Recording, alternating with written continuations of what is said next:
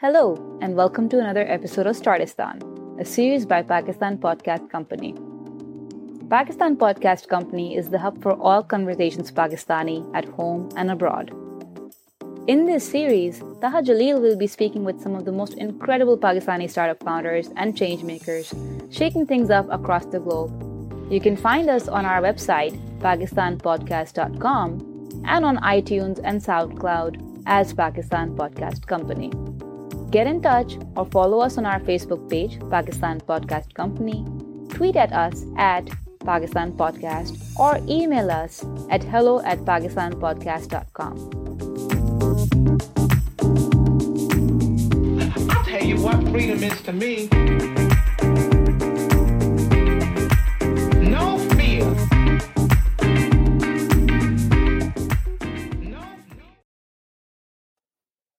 Whereas over 41% of Pakistan's women meet the literacy requirements, and more than 40% enrollment in higher education institutions is represented by women, their participation in the workforce is just above 22%.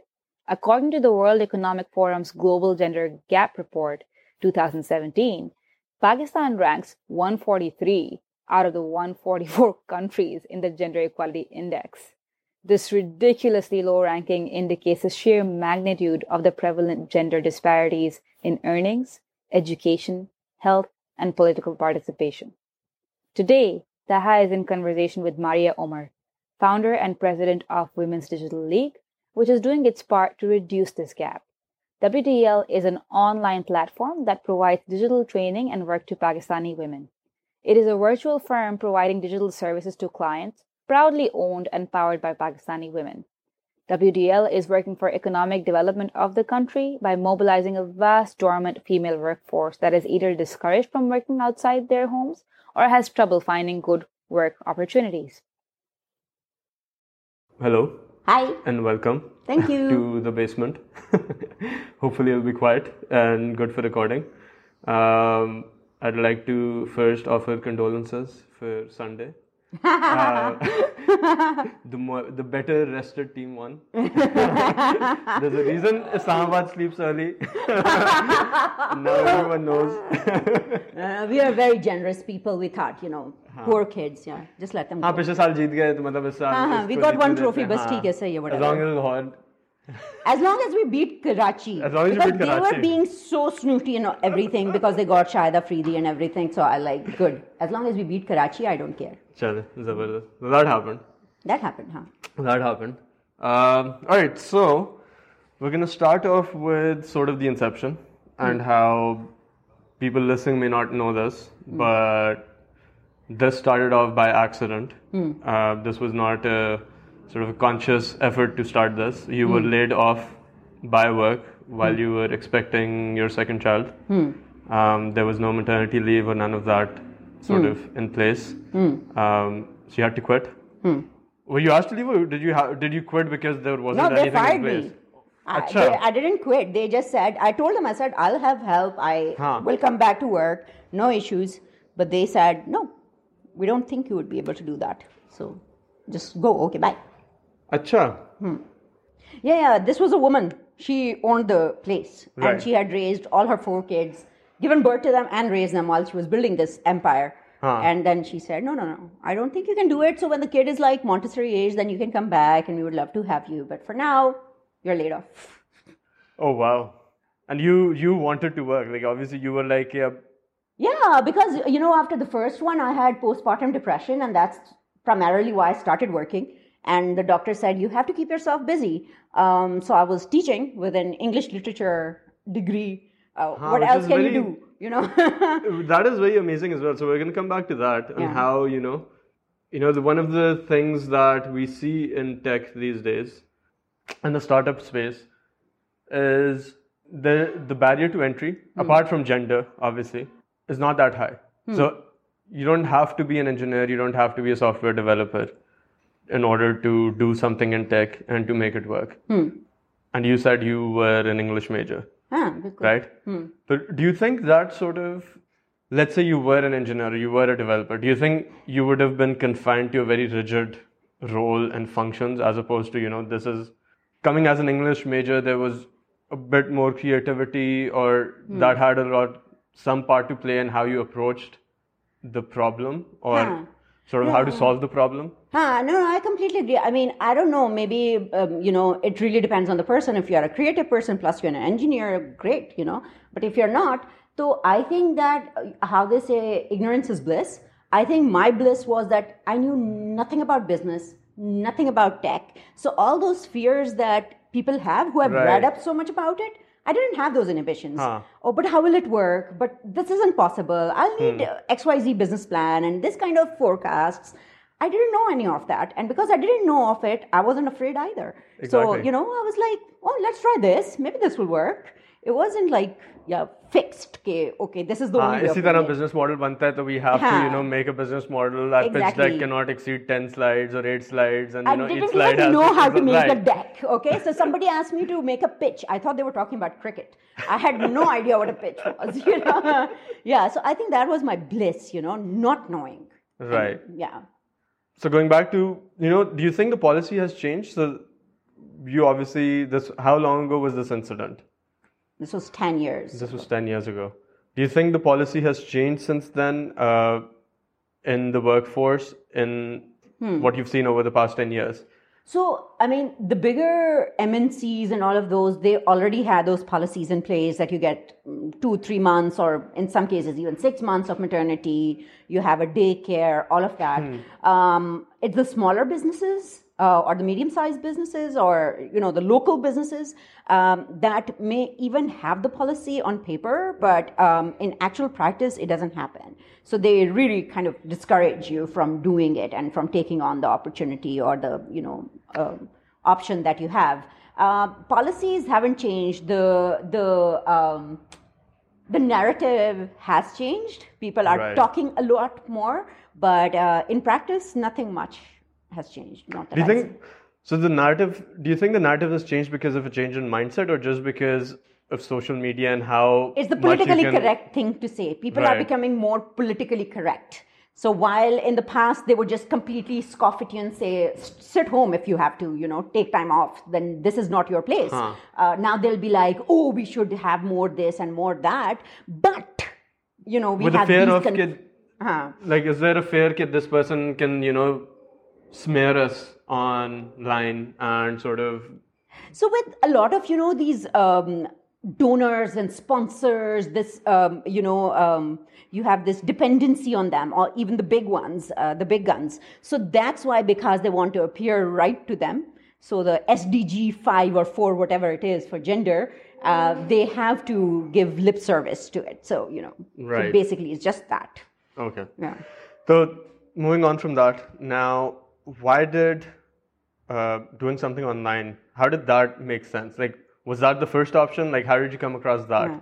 So I didn't know anything about it. Like 10 years back, freelancing, some people were doing it, but not a lot knew about it. So it was just one of those things, sitting home, being really stressed out. What am I going to do? I'm going to have another relapse. And, is there nothing to do for a woman who's expecting? Nobody will take you. So I was just looking around and I just fell upon it. I just stumbled upon it and found that, you can work online and do writing and blah, blah, blah. And that was the only thing I can do, content. Right. So it just happened that way. So like, were there people, like, was there any sort of reference point you had for like, did you know of people doing it? No. So, acha. And you weren't intimidated by it, I don't know the space, I don't know what is happening.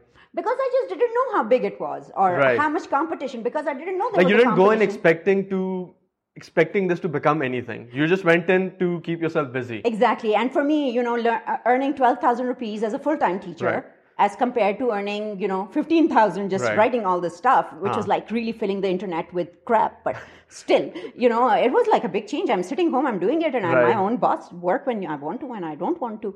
So, so it was never like in my mind, okay, I'm going to make it big or anything. I was just happy with my 15,000 rupees. Right. So how did this then translate into Women's Digital League, which you now run? So the pitch thing, right? So I was approached by this organization called Women 2.0 in the US. And they said, well, we have seen your blog, because those were the blog days, so Right. we were all on Blogspot. So they said, we have seen it, and, we would like you to pitch for this. And I was like, but what is a pitch, anyway. They said, just send it on a paper or something. I don't know what, napkin. So I didn't know what a paper Right. napkin was. I just put it on a rose petal tissue, the regular tissues that you sneeze into. Don't ask me how I managed that, but I just wrote something on it. Okay, here's my pitch. And so they really liked it. I said, what? There are lots of women like myself. I've seen lots of colleagues leave work because they were expecting, or they were getting married, or whatever, So maybe there should be a platform where people can tell them that this exists, and then, they can work off it. Same as Odesk. Those days it was Odesk. Right. So, so it just started from that, and then people started coming in and saying, oh, this is brilliant. Oh, this is a great idea. And then I was like, wow, this person sitting in Silicon Valley is telling me that, this can work. So how does it work? I have no clue, how is it going to work? But it just kind of just started like that. As you said, it was an accident. Right. Yeah. What were some of the initial challenges getting this started? Like how did you go about, getting people on board, or like other women Yeah. who were in similar situations? Like, how did you go about sort of bringing them on board? So it started very small. Like, it started with family and friends. Okay. I took more work than I could do. So just giving it to a niece who is in. Was that a level conscious sales. effort to then push it No. forward, that work forward, No, or no. outsource that? Or did that just happen by chance just again? happened. I like mean- you're like, I want to do this, I want to do this, I want to do this, and then I'm it's bored. like- I'm sitting here. My back hurts. I can't do this anymore. So hello, Right. niece in A levels. Can you do this? Huh. So then she taking it on, and then her friends finding out, then friends' mothers finding out, and blah blah blah, and it just kind of grew out of that. Right. So initial challenges, because I didn't know what I was doing, so there were no challenges for me. It was just like, it just happened. Right. When did this become more formalized? To date, it's not more formalized. That's the funny part. I mean, I see all these kids, going to these incubators and accelerators, talking about, making it this, this model or that model. Yeah, dude, there's no 1 + 1 = 2, If it works, it works, and the people will acknowledge it. If it doesn't work, you can have the best pitch in the world and the best graphics and Right. the best website. It's not going to work. That's Exactly. not how a business works. So, to date, it's not organized. But the time when I really started, taking WDL serious, okay, it's a business. People see me as a business person. This was about 7 years ago. This was like 3 years into it. Okay. That I really started saying, okay, acha, this has potential and this can actually make me Right. money. There were a couple of friends who were pushing me, oh, you should get people to work for you, do your data entry, because I was doing this stupid 0.001 cent tasks, mTurks and crowd Oh, wow. source tasks. Right, My right. fingers got crooked. I typed so much. So they were like, you should hire someone. I'm like, why would anyone, come on as an employee? Oh, that is so funny. Right. But that actually happened, Yeah, if you're doing it, Yeah, I'm pretty someone- sure someone out there is also willing to take it on, yeah. right? So it just happened like that. Okay. So that was 7 years ago. Where does WDL stand now? In terms of numbers, in terms of how many people have gone through the program? Like, what does the program look like? Well, is there a program? What There's does it no look program. That's the fun part. I love it. I love what I do, and just throwing it in people's faces. Here you Right. go.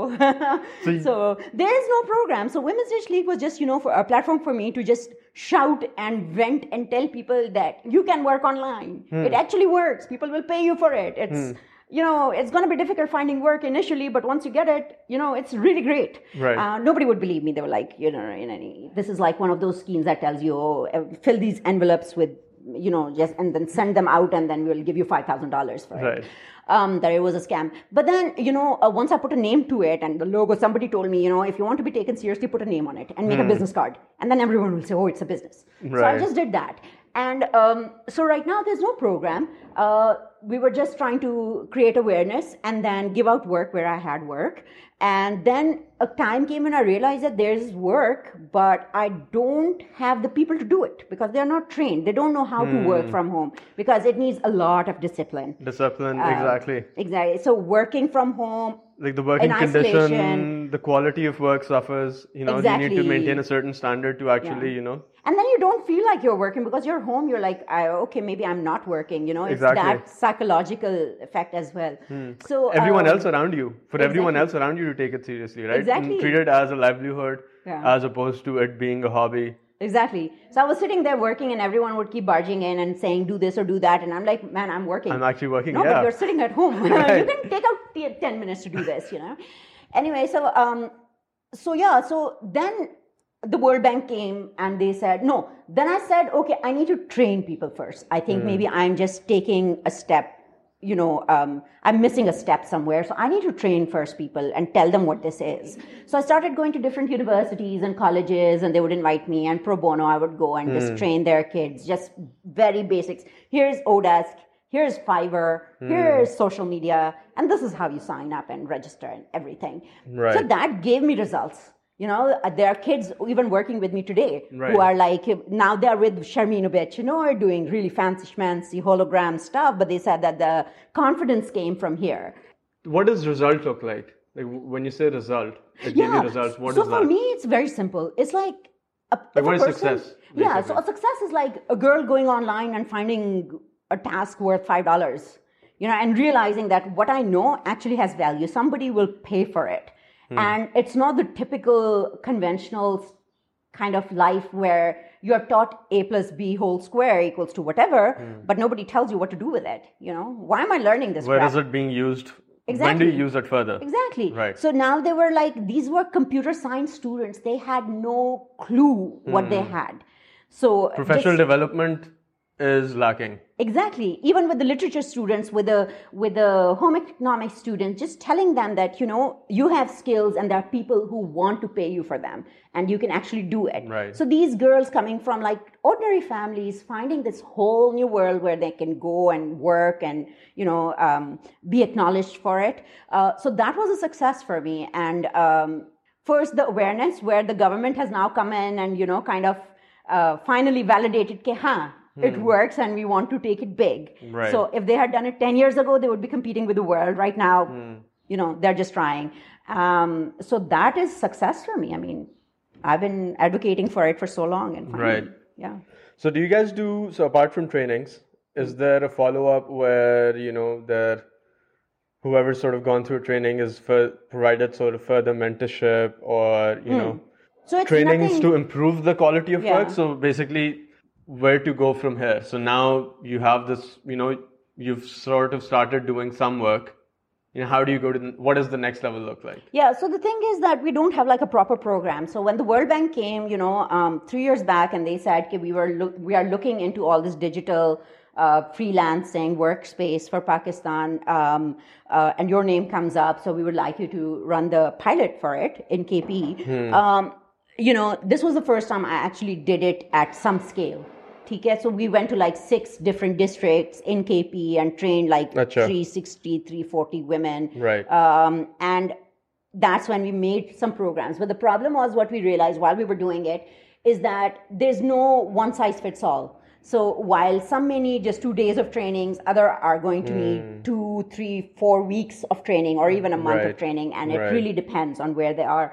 So kind of tweaking it to match the demographics and all that. That was a learning experience. And so the follow-up, the only thing I do, we are not funding it by anyone, supported by anyone monetarily or, in financial terms. So what we do is we have this Facebook group, and all the women that we have trained, they're all on that group, whether they are from Lahore or KP or wherever. And whenever they need help, they'll reach out to us through that.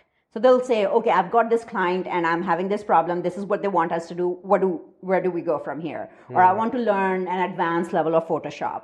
Or I need mentoring. So I've connected some of them to mentors in the US who are not just mentor, they're actually giving them work and helping them learn what is it that the international market wants. Right. So you may have these skills, but they may be redundant. Obsolete. You need to move to another side. So kind of keeping up with the market trends.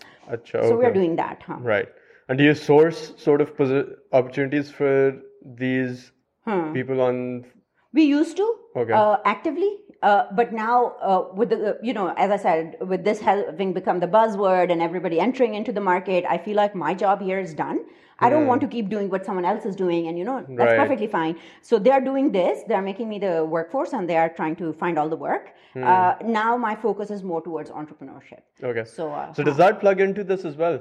Like in terms of so these women that have gone through trainings and are associated with you in some capacity.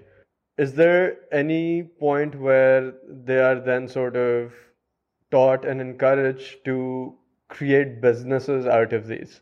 So that is what I keep telling them. Every training I've done or every training that I've had done, always have this one small module which talks about how you should think big. Okay, Right. so if somebody in the class has really good skills at communication and outreach, I'll say, fine, then maybe you shouldn't be doing the work yourself. Maybe you should be getting the work and giving it to another girl in your class who is like really good at writing or really good at social media or graphics or Right. whatever. So please think that way. And it doesn't have to be the reason why we do social media with them, specifically Facebook and Insta, is because I tell them that it doesn't even have to be a digital skill. You can go to, say, Shalini, which is the wholesale market, and then just get like nice stuff. Don't even buy it. Don't even stock it. Just take pictures, put them online and see if people will come and buy it. Because now you know how to do that. Exactly. Know how to sell. And then Exactly. you can do a lot. Grow it from there and Yeah. then look around you. I'm sure there are people in your neighborhoods, women who are making like really great stuff. Partner with them, sell their stuff. A lot of these girls in KP were also coming from smaller villages because they were hostelites. Right. So telling them you're going to Chitral, you're going to Sedu Sharif, whatever. So look at what those women are doing and Right. see if there are girls on your campus who would buy it from you. Who would buy that stuff, bring it and see if there's a demand, and then start selling that online. So have there been success stories from that? So I don't know, I haven't really followed up that well. I have seen some posts where some girls are doing it Okay. in terms of selling their own artwork. Like there were some who did like paintings and sketching, and they were like, how Right. is this, useful to us? What do we do with, these skills? So I said, well, put these online and sell them. So I've seen them do it. And I've given some mentoring as well, saying, okay, now this big 8x8 size painting is too much and it's expensive. Why don't you make like smaller ones? Then why don't you take a picture of this and put it on a coaster or on a mobile cover? So kind of helping them with that. But no, I haven't kept track of it really. Right. So when you say entrepreneurship then, what exactly are you focusing on these days? So I've started this new thing called Musavi. So Okay. WDL started off as Musavi. That's what I wanted to call it, which is the Persian wow. or Urdu word for So it's equality. come full circle then. Yeah, it has. So it was called equality, right? So Musavi. But then, when I started working, some people said that people in the West, because this was post 9/11 time, people may associate it with the Arab culture and they may not be so, open to working with you. So put on a general More- name, more right. acceptable name. So it became Women's Digital League. But now I said, okay, now I'm doing it. So now Musavi is an e-commerce platform. Okay. And the idea is to make a Pakistani Etsy, something on that model. So we are Okay. only working with crafters who are working from home or have like tiny micro businesses, and it's all handmade stuff. So Is it crochet. limited to them? It's limited to them. Okay. The indigenous crafts we are not bringing in, Okay. right? So All we're right. not going to the blue pottery and the camel hide stuff. We're not doing that. So these are women doing it from home or whatever. How do you even find outside. these women? So I've had the privilege of being the project manager for this women entrepreneurs training program called Women X, which is again World Bank funded, but I'm working on behalf of a company called Unclude. Right. So that way I have come into contact with 600 women that we have trained.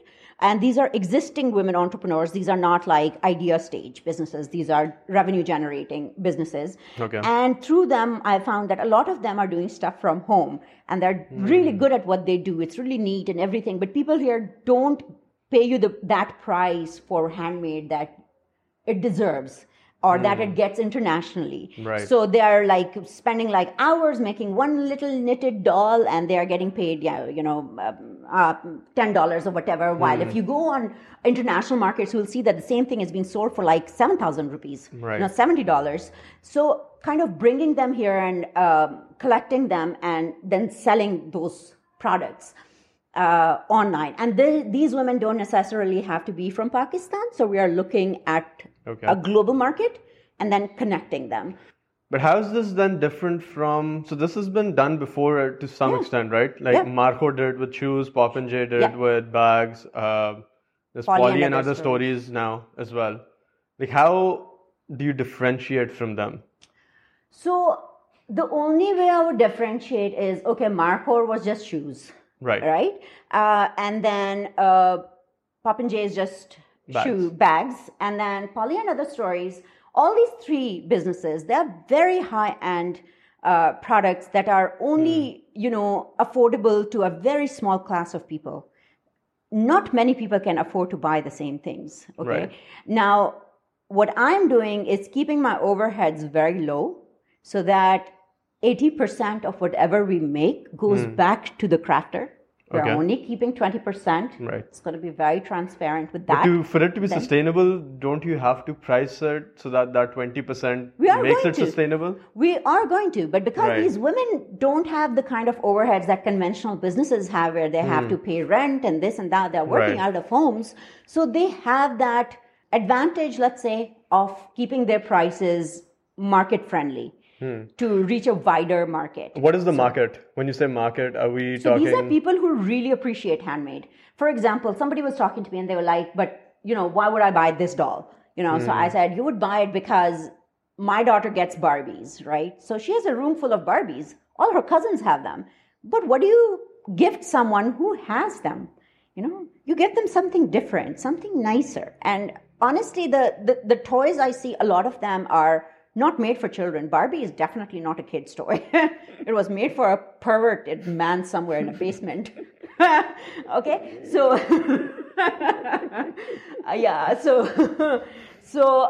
but either way, so I said these are unique products. For example, if I want customization, I say you make crocheted or knitted dolls, make it look like my niece. Maybe change the hair color to this. Maybe she has like a patchy skin, put that, something that makes her feel conscious, but let her see that it's beautiful. Right. So there are different ways that you can present the same thing, but then don't make them so costly on the pocket. So have different variations. If you want this, it's going to cost you a premium, but if you want this, I already have them and I have them in bulk and these are smaller, so they're going to cost you less. So let everyone be able to afford it. Do you think there's a big enough market for it? Like, is it... So the market, from what I've seen from other products and from what you've explained, like this looks more like a novelty market. Like you would buy it once. This isn't like I'd be on the site every week sort of buying something. So is there a big enough market for it? Do we, apart from it being something that someone who's visiting finds attractive or finds sort of, like for them, it is attractive because it gives them a sense of we're taking a part of Pakistan back with us. Is it relevant to people here? Like, are people here really into the sort of things, the sort of homemade products that you're talking about? Yeah. So, no, that's a great question. But our market is going to be global. It's not just Pakistani. We as Pakistanis, I know that because we find so much handwork, hand embroidered, everything around us, we don't value it the same way. Right. And then sometimes what we see in the market also isn't the quality that you would be willing to pay for. And a lot of us who are educated and more urbanized, we don't want that stuff in our house either. But if you put a spin on it and make it current, there is a market for it, because I see people buying from AliExpress. Now, AliExpress is wholesale. It's manufactured in a factory. It's not handmade. Doesn't come with a story. It doesn't it's the come story with a that story. sells. To me, it's not even just about the story.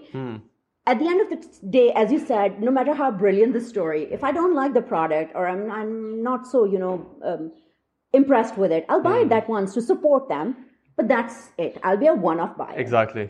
But that's not what we want here. So here, because we have so many different kinds of products, we have soaps that are handmade. They are natural. I won't say organic. I don't think anything is organic these days. Very few, maybe. So natural soaps, natural beauty products, all kinds.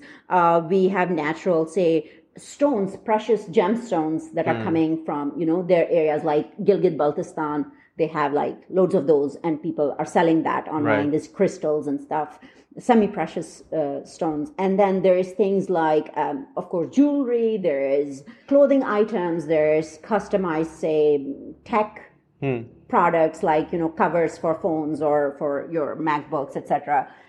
that there's a lot there. It's not a marketplace for just one thing, like a dolls, like handbags or whatever. It's a marketplace where you can find anything, but it will all be handmade. Right. It will all be handmade. Okay. So that's what we are looking at. So what's the trajectory looking like? What's the timeline? Yeah, so the idea is that how we start in March now, April, May, June, July, August, September. So around September, the idea is that we would have gone live in end of May. Okay. And we are going to start with a pilot with a handful of people that I have personally worked with, because the last 3 to 4 years I've been doing nothing but buying things from these from these people, and just kind of playing with that idea. Okay, I want to do this, but do I have the time? Is it going to work? Is there quality? The same as with WDL, that we were giving out work, but we didn't realize that there was no one to, take it and do it well. So I've been buying products from people and just testing them out. And I have found some great vendors. So bringing them on board, having about 300 products online by, say, within 6 months. Right. And then we have kind of raised our seed funding almost. I can't talk about it yet until we have something on paper, because you never know. And then we'll be ready in 8 months. We are going to be ready for a round, for first round of proper funding, and that's when we are going to open it up to other vendors as well. Okay. But initially it's going to go through referral. So the existing ones are going to refer others, or someone I know and trust is going to refer someone, because it's the quality. If you have bad quality in the beginning, you are going to really suffer. Once you make a bad impression, then you're done. Right. So yeah. And what are you guys doing about sort of getting the word out and sales and actually, preparing for that August launch? Apart from just having the products is one thing, but obviously, how do tell people exactly? Like, how do people know? The goal is not to get like a very big market share. That's not the goal. The goal is to show that it works. Right. For now, we have nothing. It's all in my head, and we are working on it. So I really personally also don't feel comfortable going to someone and saying, buy this, when, it's just in its infancy. Right. So I'm going to wait. But have you had the conversation where it's not buy this, but will you buy this? This is what we're doing. So will we have you buy a Facebook group of WDL, which is called Musavi by WDL. Okay. So I've added men and women. Yes, anyone can join. Just send a request and I'll add you. And the idea is where I'm very open with them. This is what I'm thinking. What do you think? Would you buy this? How much would you pay for this? Would you be happy to receive this? Would you rather have this than that? Why would you buy this? Are people, so you're very critical openly online about many things. Do you think people are openly critical if so Mario Umar launches something, right? I'm sort of new to the space.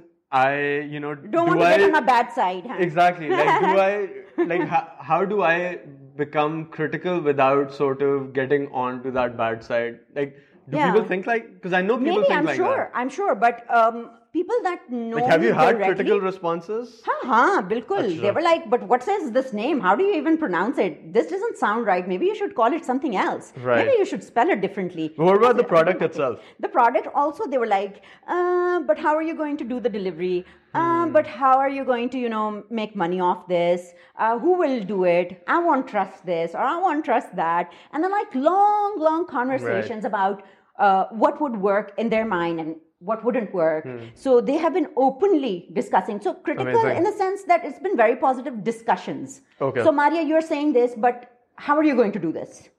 But maybe you should do it this way. So right now, also one of the women from the group said, okay, let's have lunch and I have some ideas for Musavi. I think you should do it this way. So I said, fine. So after this, I'm going to meet her. So, so people know that, it's just something that I'm just going to start and work on. So I want that criticism. I want to know how to make it better. Right. And asking them what they want. Even the crafters, the people who are selling. Why would you come and sell here? Because you have your own website or your own Facebook. People can come and buy from there.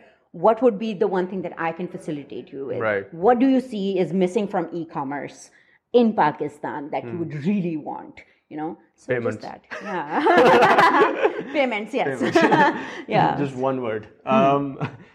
Okay, amazing. So now we're going to go and sort of, let's talk about something that interests me a lot, and it's a very heavy topic around inclusion. I'm going to turn into the Hulk now, any moment. That'll be amazing.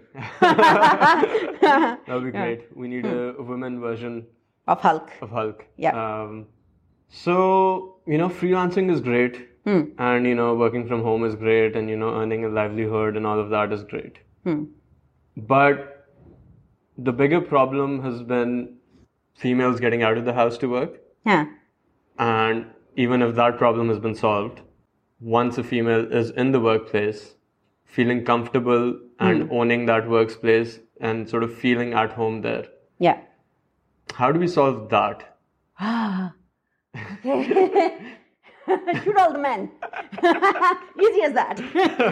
No, but a serious note. So I was in these focus group discussions that I usually hate doing, but these were really interesting. So I went to Lahore. I was here in Lahore. I did some here. I did some in Peshawar. And the demographic was like cross the whatever spectrum. Okay? So we had people between the age of 18 and 50, women. These were women who were working and non-working. So, and from different sectors. For example, there were like the PhD doctors, but then we had polio workers. But we had a small restaurant owner in some, Dharampura or someplace. Right. And then we had the, fancy entrepreneur making clothing and a fashion designer. Obviously, we grouped them in such a way that they wouldn't feel awkward conversing with one another. And the idea was trying to understand why women don't come into workforce, or those who do come, what are the challenges? What could be done better? And one of the very interesting questions we asked them was, what do you think is workplace respect? What is respect to you? And they said, well, respect is, of course, the obvious, the harassment issue. Nobody came up with that, but they said respect is being acknowledged. It's being acknowledged that, yeah, we are doing good work.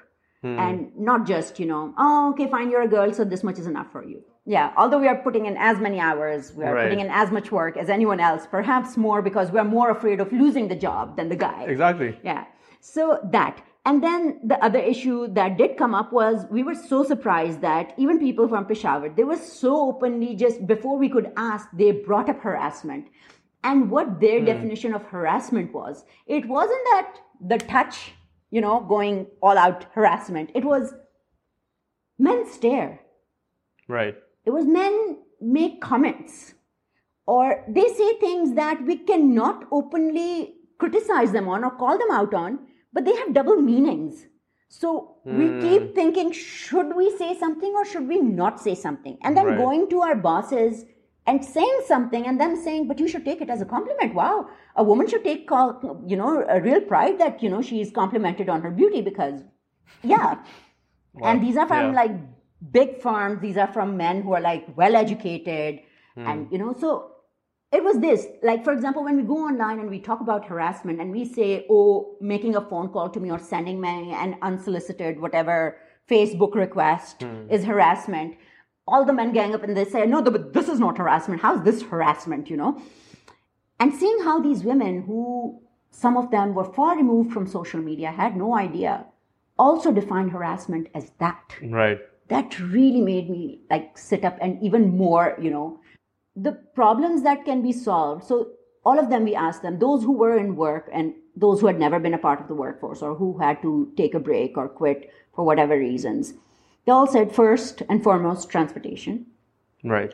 Somebody picks us from our doorstep and drops us back there. Second is they said they wanted, obviously, the daycare and the maternity, all of that. And the third was they said that they wanted competitive salaries. And I said, of these three, if I could give you one, what would it be? And they said the money.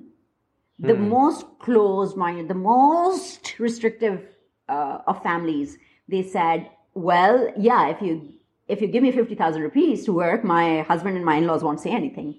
Even the village won't be able to say anything. And even if they do, they won't care because it's a lot of money. Right. So money would change it. Money, interesting. Because I would assume money, like if you're coming from, that conservative of a place, like money would intimidate the male.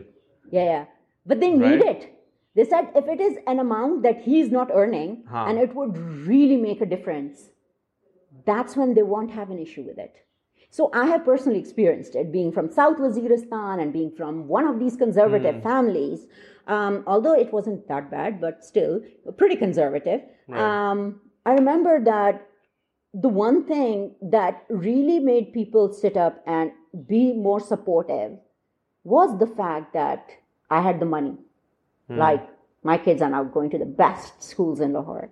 Right. Like, my house looks so much better. Like, I'm able to do so much more for others. And it's universal, perhaps, that when a woman earns, she invests a lot into her community, into her home, and the community around her. Exactly. So it's always like, okay, I have to give this a zakat. The priorities are different. Completely different. I have to give zakat. Who do I give it to? So Right. I'll be thinking of relatives who might be needy. I may be thinking of the household help, and that kind of softens it for everyone. And they're like, well, this is making a difference. And also the fact that, you conduct yourself in a dignified way and they don't have that issue to worry about.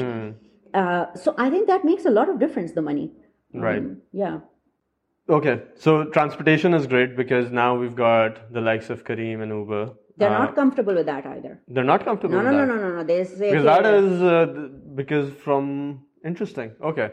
Yeah, so I love them. So what I is use the them all the discussion time. around that? Yeah, so I use them all the time. But their thing is that it's a stranger every time. Right. We want the workplace to provide us with someone who would take responsibility. Not just a random stranger showing up at our door every time. That's what the families have a problem with. Interesting. Yeah. That I mean, does at the make end of sense. the day, it is a stranger, right? Right. It may be Careem at the back, but Right.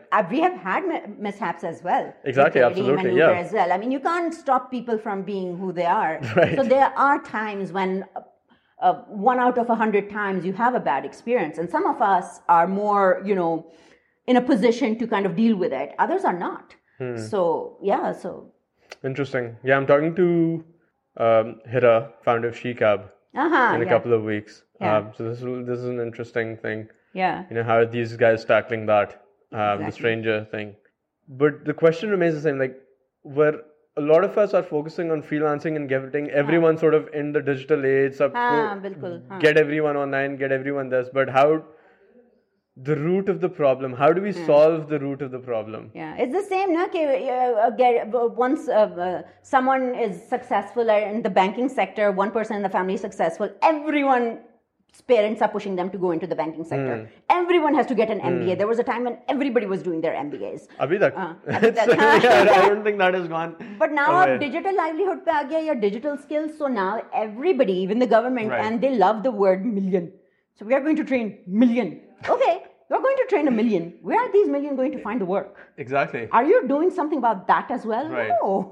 That will, sort itself out as we go. And these are just skills. Like, you need soft skills, you need critical thinking. There's so much more important. So many other things that go along with you can do something, but if no one wants to work with you, exactly. Like, where are you if you're a difficult person and you don't know how to conduct yourself in certain situations, then you may be the best graphic design, best website, whatever. Right. Nobody's going to work with you. Right. They're going to whatever. So so there's no work being done on actually creating opportunities. So it's great that these kids are being trained. I'm not saying don't do it. I'm very happy that it's happening. But I don't want it to be just an election slogan of millions, and billions. Tell me, you can fool them, but tell us, what are these kids going to do once they're done with the training? And how does the workplace improve? How are they improving the workplace? How are they making it more conducive to creativity, to respect, to these issues, diversity? This is the time to focus on it when they are still in colleges and universities, to bring it out to them. Right. Let's have a soft skill session, and the session is what women think. Let the women talk while the men are sitting there, and say today is just about them talking. Yeah, you don't say anything, just hear them out, and then next time we'll give you a chance. So that you actually see how people think and feel. And this gender divide, which really isn't there, but people are just making it into so many of these things, if you sit and listen, you realize, that makes sense. So this is so much more important as well, So as far as this gender divide and the bias is sort of concerned, and the issue with inclusion, where is the discussion around it these days in Pakistan? So our discussion is nowadays about manners.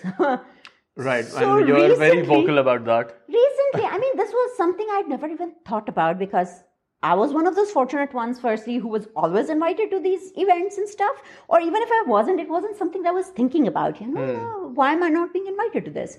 It's very relevant to me. But I saw some people complain of it and tag me, and I just, commented on it. Where are the women? Yeah, that's true. I mean, I don't see any women. Yeah. And the kind of backlash I received, that made me understand, oh, wow, this is a huge problem. What was the backlash about? The backlash was, you're blind? There are actually women sitting there. No, but I don't see any. No, but there are. They're just backstage. You can't see them in the picture, but they're there.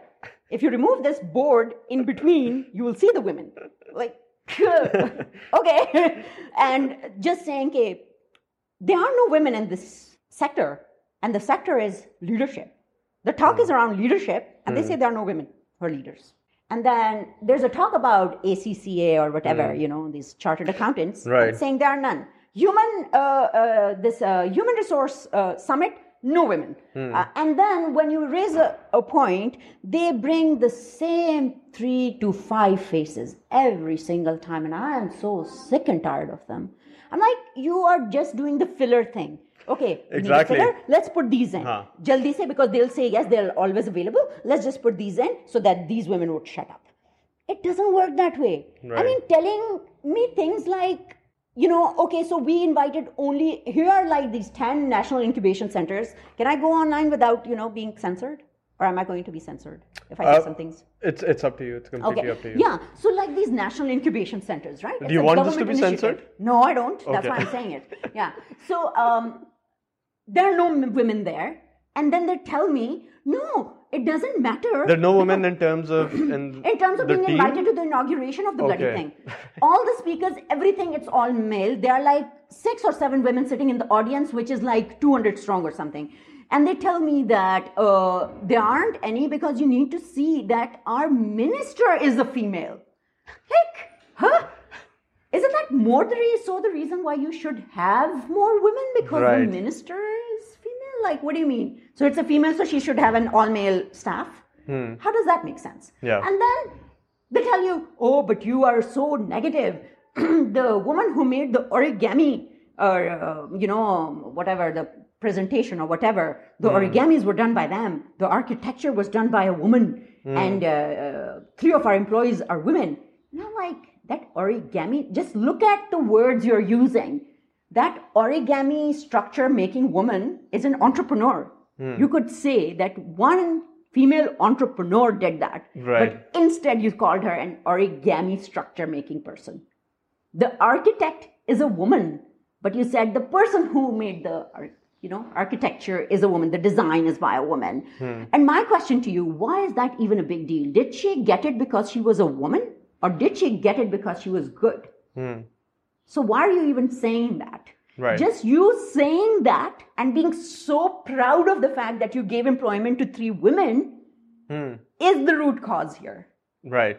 On the one hand, you say that this event was exclusively only for VCs, and I see a room full of people who are not VCs and that I know personally. And then They're just influential men. Exactly, and they're influential men only. Right. But I'm not saying that there aren't people who are trying to change that. There have been some who have honestly, sincerely reached out and said, okay, Right. we are doing something similar.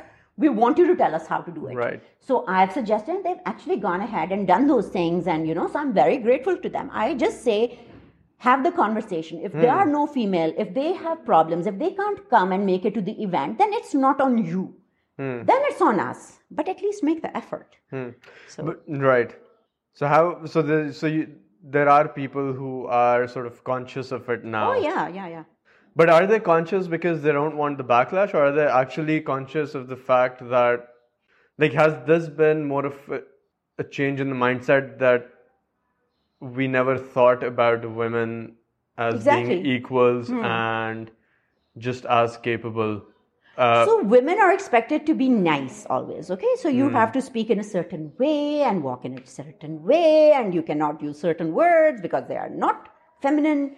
And a woman doesn't sound right, shouting and telling off a guy that, you're wrong, and we have been doing that for many years, just politely on different forums, one-on-one basis, saying, but what happened there, this and that. But it came to a point where you realize that it's not working. They would just be, just a pat on the back. Yeah, next time. And then not doing anything. And then realizing that we need to now do whatever it needs to, get their attention. Right. So if it's only now and it's because we are making a noise and they're doing it, I don't care why they're doing it. Whether they're doing it to be politically correct, whether they're doing it to make the donors happy, whatever the reason, we want the women there. Right. Yeah. Do it for the wrong reasons.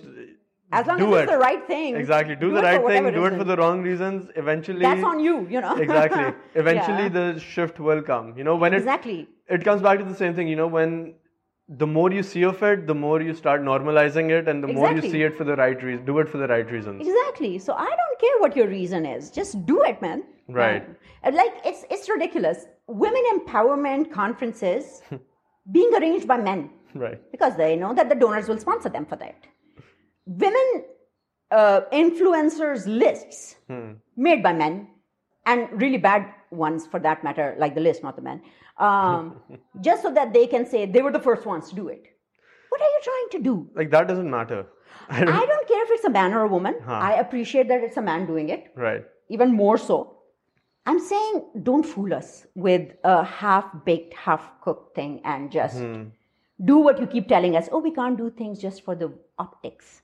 So you are doing exactly the same thing. Doing things for the optics. Right. If you're going to give me a LinkedIn link for some woman, I'm sorry that you need to do more research because you have more human resources at your hand and other resources. So where do you see women in entrepreneurship sort of going forward? Yeah, the problem is women. So that's the wrong way of putting it. How do you see women in startups and sort of women founders progressing? So to me, look, the problem is there is a lot of progress since I started. All these incubators and accelerators, they may have flaws, but they have definitely created this, buzz around entrepreneurship, made it more relevant and contemporary, and and people are coming towards it, whether it's men or women, and I love that. Where I have an issue is, when it comes to actually giving you the money. So if I'm, for example, doing digital livelihood and talking about it for 10 years, I'm told to do the pilot for it, but when it comes to giving the actual money, some guy will get it. Right? So it's this that is a challenge, getting to the money. The money is not coming to us. And we really need to do something about it. So I was having this conversation with someone and I said exactly the same thing. I said, we're not saying give us, priority seats in the Senate or priority funding just for women. We're saying let's then compete, but then be fair. Right. But how do you explain this? 10 years, you make me do this, and then the money goes to someone else. How does that make sense? And this is just not just me. I'm just giving my example because it's the easiest for me to say. There are so many brilliant women, and they never get the money. That's why they are where they are. Why isn't SheCab growing? Why did Savari sell out? Right. I mean, brilliant ideas. Why didn't the government come in and take it instead of letting outsiders in? Something that your own people have the capability of doing. They're young and they're enthusiastic, and this is what they want to do, and they've been doing for 3-4 years. Why don't you invest in them? What do you think as a woman? What do you think? What are the hesitations that they have when funding women founders? What is the conversation around? Why does it not make sense to them? Ovaries and it's the ovaries. Right. And the uterus. You're going to get married and have children.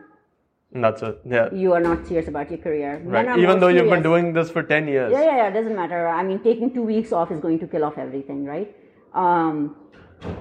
And men are more serious because they are the bread earners and they have to provide for the family. So they are going to do it more seriously than the woman. So that kind of closes doors. Yeah, okay, she's great.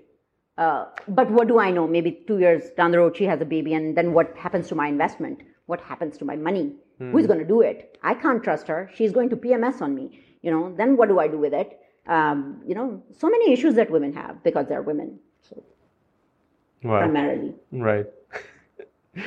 All right. That is it from my end. Yeah. I better shut What excites you about 2018? Let's end on Masavi. I'm so excited. This is the first time I applied for a fund and I actually got it, and it's from another woman. Amazing. So a woman VC. So I'm very excited about it. And I've obviously brought in the men as well. Right. Said, come and help me out. I'm not saying, you can't be a part of it, because I only work with women. And it's lots of fun, and I'm really excited about it, and I just can't wait to start. Amazing.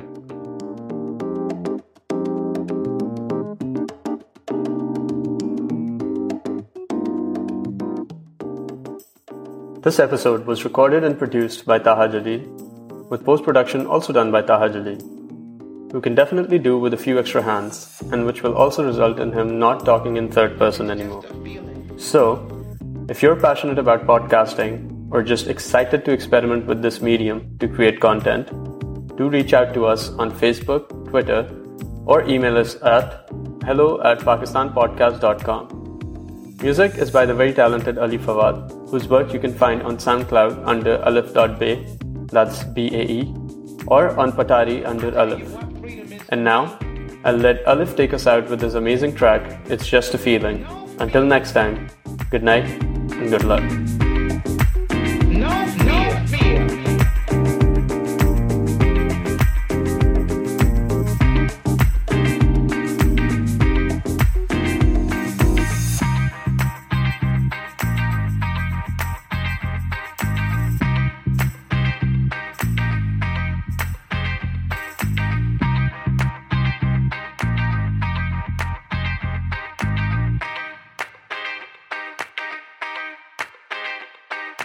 Tell you what freedom is to me.